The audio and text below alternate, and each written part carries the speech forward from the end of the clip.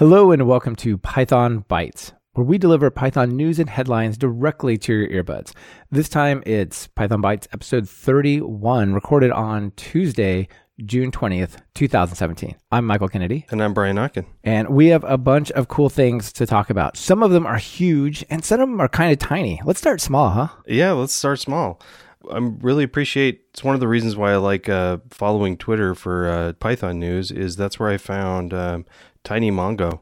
So I saw somebody talking about it last week. That's awesome. I'm a fan of MongoDB and TinyDB, and if they could come together, that'd be even better. Right. So this is essentially an attempt to put.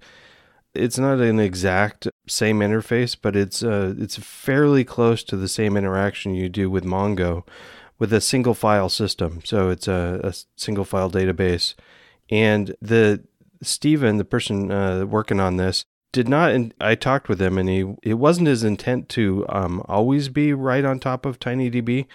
But so far, he's been really happy with TinyDB as the backend for TinyMongo.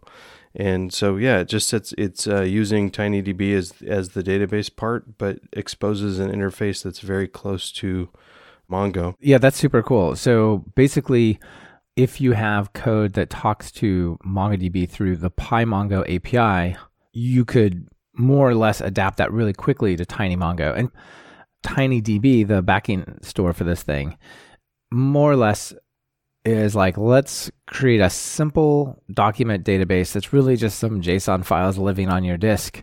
It's not a full-on production database, but if you're doing simple stuff, like really simple things, like this is actually pretty sweet. There's no server, right? Right. And yeah, there's no server. I would say probably the other direction probably works the best. So if you were going to, your end goal was to use Mongo, that TinyMongo might be a good way to start, because it isn't the full set of functionality. I don't have a complete list of what's missing. I just have the personal experience of, I tried to take a Mongo application and just swap this in, and I ran across a few errors, and I haven't finished debugging those yet. I'm just really excited about it because there's more than one document database that I can use in small applications. Yeah, that's cool. And then also one of the applications for this, when I was talking with the maintainer of it, is that he's using it on Raspberry Pis even. So having a Mongo-like. That is really cool, because you don't want to start up a whole separate server on like a Raspberry Pi, but certainly having a couple of JSON files laying around that you have like a database interface over top of, that's cool. Yeah, definitely. So I was excited about this, and I'm going to start using it right away. That's sweet. Yeah, if people are interested in TinyDB, back on episode 80 of Talk Python many moons ago, I interviewed the guy who created TinyDB and talked about some of the use cases. And I think there's some extensions you can get, like indexing add-ons and stuff like that. So there's a lot of stuff to do with it. It's pretty cool. So that sounds pretty dead simple, right? Just fire up TinyDB and off you go. Yeah, dead simple. You know what else? I want some dead simple validation. And so the next project I chose is called Validus. And Validus is on GitHub, and it's described itself as a dead simple Python data validation library. And have you ever tried to write a regular expression to match an email or a URL or something like that? Oh, yes. Yeah. That's super fun, right? No. You think you get it working, that someone mails you like, I have a proper email address, but I can't sign up to your system. It says my email is invalid. You're like, oh gosh. So this Validus thing kind of like solves that for a class of types of data, basically simple input. So you can just import this and say validus.isEmail and give it a string, and it will say yes or no. And you can ask it questions like, is it an RGB color? Is it a phone number? Is it an ISBN? Is it an IPv4 or IPv6 address? Is it a number? Is it a slug? Like, would it fit at the end of a URL without, needing encoding? All that kind of stuff. That's pretty awesome. That's cool. I'd say it's dead simple. It's even got Mongo ID. So nice. Yeah, that's awesome. So, you know what else I like about this? It's Python only, no legacy Python. 3.6, 3.3. Yeah, 3.3 and above. So it's only a Python 3 thing. So yet another sweet example of that. I have a lot of interesting stuff to say about that at the end of the show. Not Validus, but Python versus legacy Python. while this works pretty well, we may still need to jump in the debugger, right? Yeah, definitely. And I'm a command line debugger kind of person. Actually, I don't really jump into the debugger too much. You're a last resort, debugger of last resort type person? Yes. Yeah, definitely. Last resort. And so in episode 29, we talked about launching the ability to launch PDB, the Python debugger, from a failed PyTest. Somebody on Twitter, another Twitter person, Kid Pixo, I think. Yeah, Kid Pixo, he runs the Geek Cookies Italian podcast, which I was a guest on like 2.5 years ago. He's a great guy. He sends us lots of good stuff, yeah. Well, he passed this along because he said he really loves the PUDB debugger. And my first reaction is, oh my God, this thing is ugly.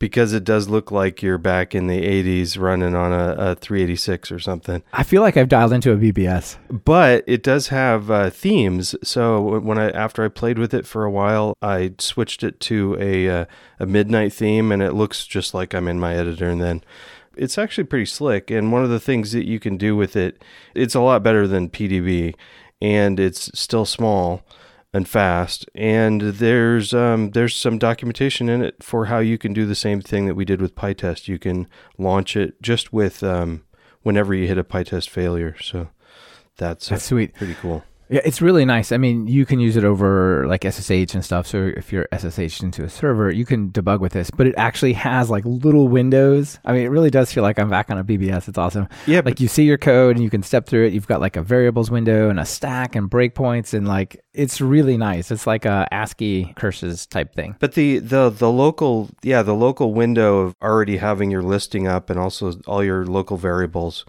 and that changing when you go up and down the stack is it's usually enough. So I like it. Yeah. It definitely hits the sweet spot, like the 80% case for debuggers. It's cool. All right, so I'm definitely gonna start using that if I need to debug anything without a Windows environment, a windowing environment like macOS or Linux or Windows. Okay, so the next thing that I want to talk about is a really interesting sort of wide-ranging study that the guys at PyUp.io did. So PyUp.io is a cool service. I'm actually a paying customer of theirs because I really think what they're doing is awesome, and I use it for my web apps.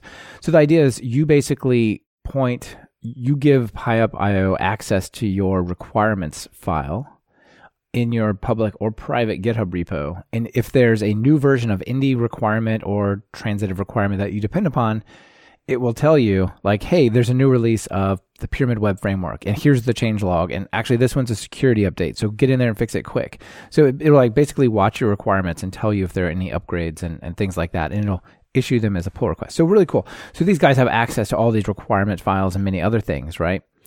And they studied some Django requirements files on GitHub. Now, this isn't through their business. They were able to use BigQuery to just get a hold of all of the Django requirement files that are on GitHub. And they found some interesting things. And I guess this is not private, not the private repos, probably just the public ones. But anyway, they said that Django is the most popular web framework, and it's pretty old. It's been around for 12 years, used in all sorts of different projects. So let's look at these requirements files, which specify like all the dependencies you have to install, and see what we can get from them. So the first thing they ask is, do developers pin or freeze their requirements, right? That's where in your requirements TXT, you could say I depend on Django and I depend on SQL Alchemy and I depend on requests. Or you could say I depend on Django equal this version, request equal that version, right? That's pinning or freezing. And they said that 64% of Django developers pin their requirements. That's interesting. And another 20% or so do ranges. So like I'm willing to take this range of versions, but not leave it unpinned. And then some of them are just like, give me whatever I get when I ask for it. So that's interesting. Another thing that they said was pretty interesting is that Django 1.8, even though I think 1.10, 1.11 is the latest, Django 1.8 is the most popular of them. And that was pretty cool. But one of the things I really wanted to point out here is they said that what is more worrisome is 1.9, 1.7, and 1.6 are second, third, and fourth most popular on the list. Why is that a problem? None of them are receiving any security updates at all. Oh, weird. So what? Okay. Isn't that bad? So 1.7 and 1.6 went end of life over 2 years ago. So if you are on the web and your application listens on a socket, you want it to have all the security patches. Let me tell you, that's bad news. And here's like, if I add those up really quick, that's something like 40% of Django files they found are using these older versions. And in fact, they said only 2% of all Django projects they could find are actually on a secure release. Among all the projects, more than 60% use Django releases with one or more known security vulnerabilities. And that's pretty intense, man, that only 2% of them are on a 100% known secure release. Well, I mean, clearly it's recommended to go make sure that you're using a secure release, but I was curious about the pinning or freezing. Is that considered best practice? So I think it depends on what you're doing. For large, complicated applications, it's definitely considered a best practice. The idea is you want to make the upgrade in your dependencies at the time of your choosing, right? Like you want to have, so if you're going to upgrade from, especially major frameworks like Django, if you're going to go from Django 1.8 to 1.9, you don't want that to just happen one day when it gets released and you happen to refresh your server, because that might have breaking changes. So you want to explicitly say, I depend on this one.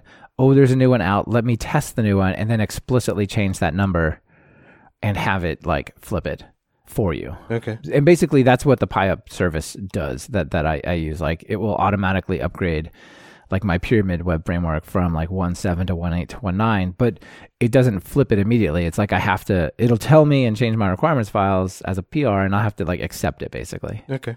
Huh. Yeah, but pretty interesting stats there, especially if you're into Django. Check that out. Yeah, definitely. It's kind of concerning that there's so many, and then there's those are.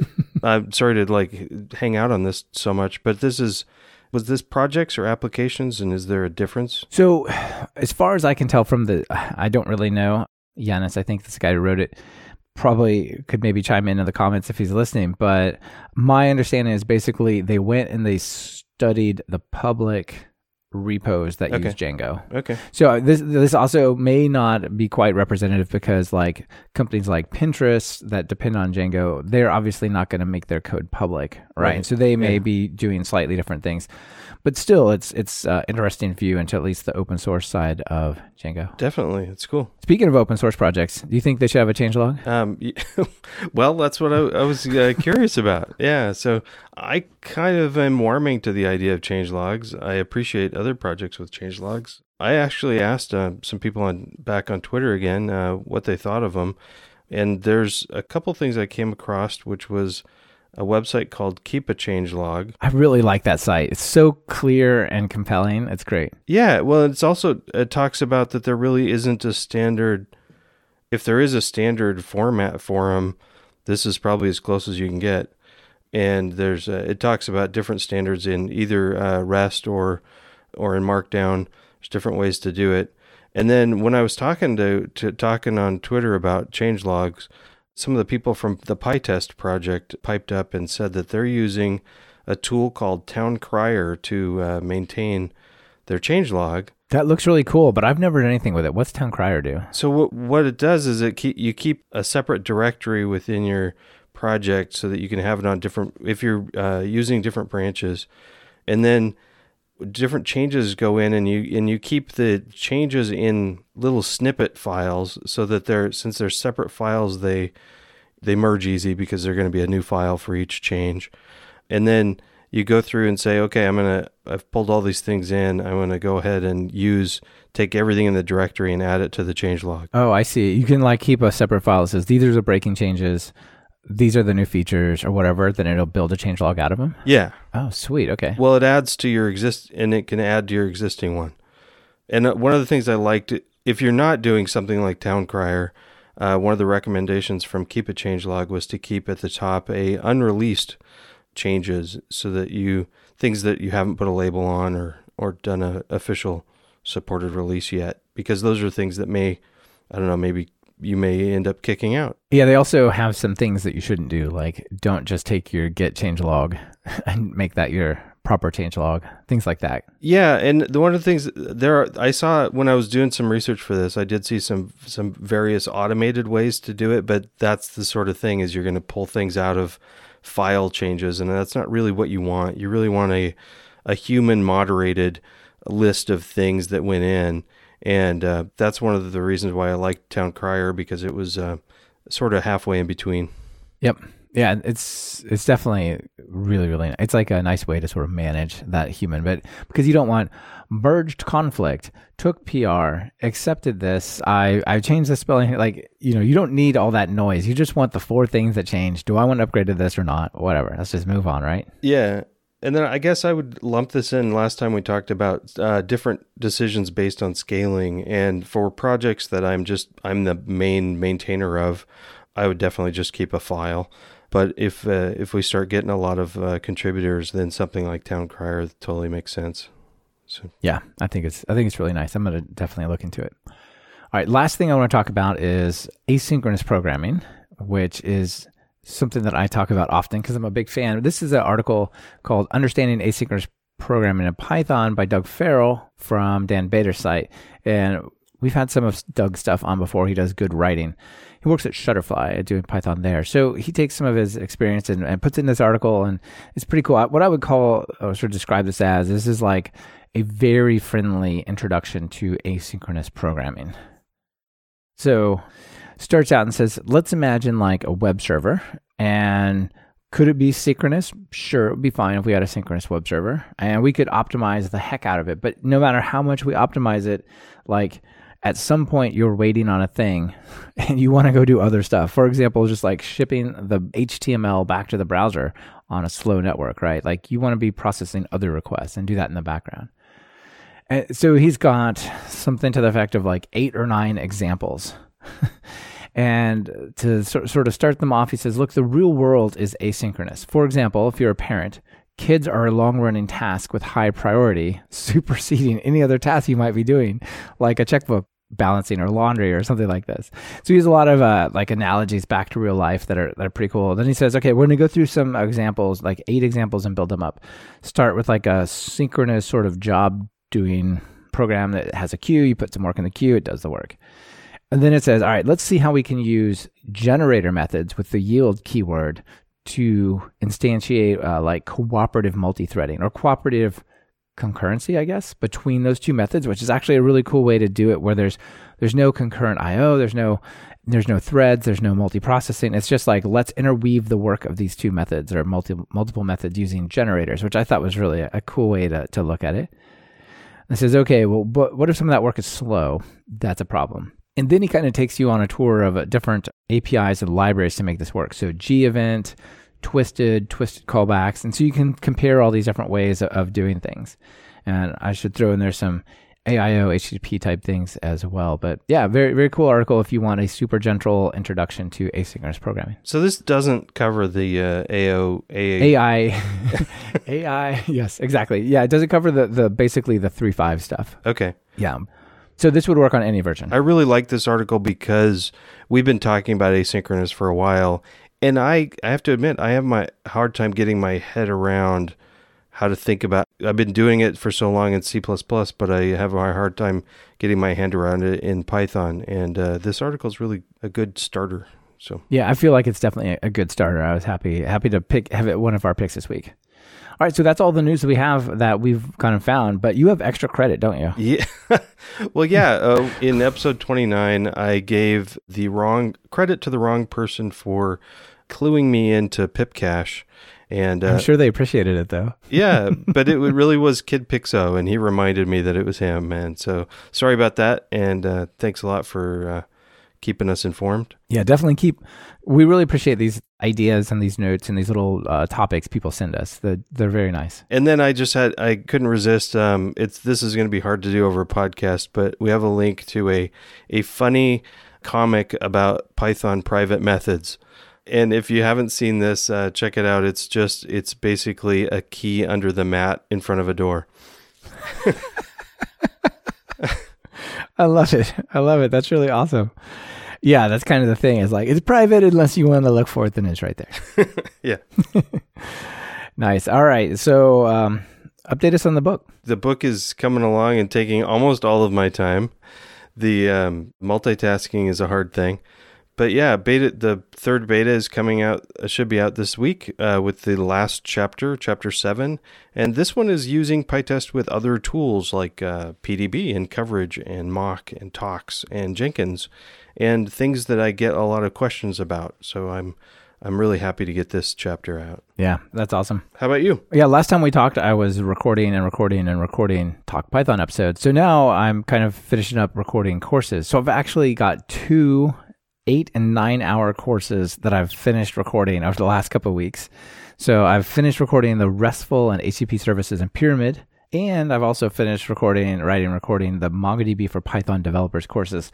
So I'm working on editing the final videos for those and getting those up. So I'm really excited to get that out. Really fun. I'm really excited to take a look at that MongoDB course. That sounds thanks. It's very interesting. It's a cool hands-on one. We build like this database that represents a dealership, and it's got like millions of records in it. We get it to where it will like do queries in like 1 millisecond, even with millions of records. It's fun. Nice.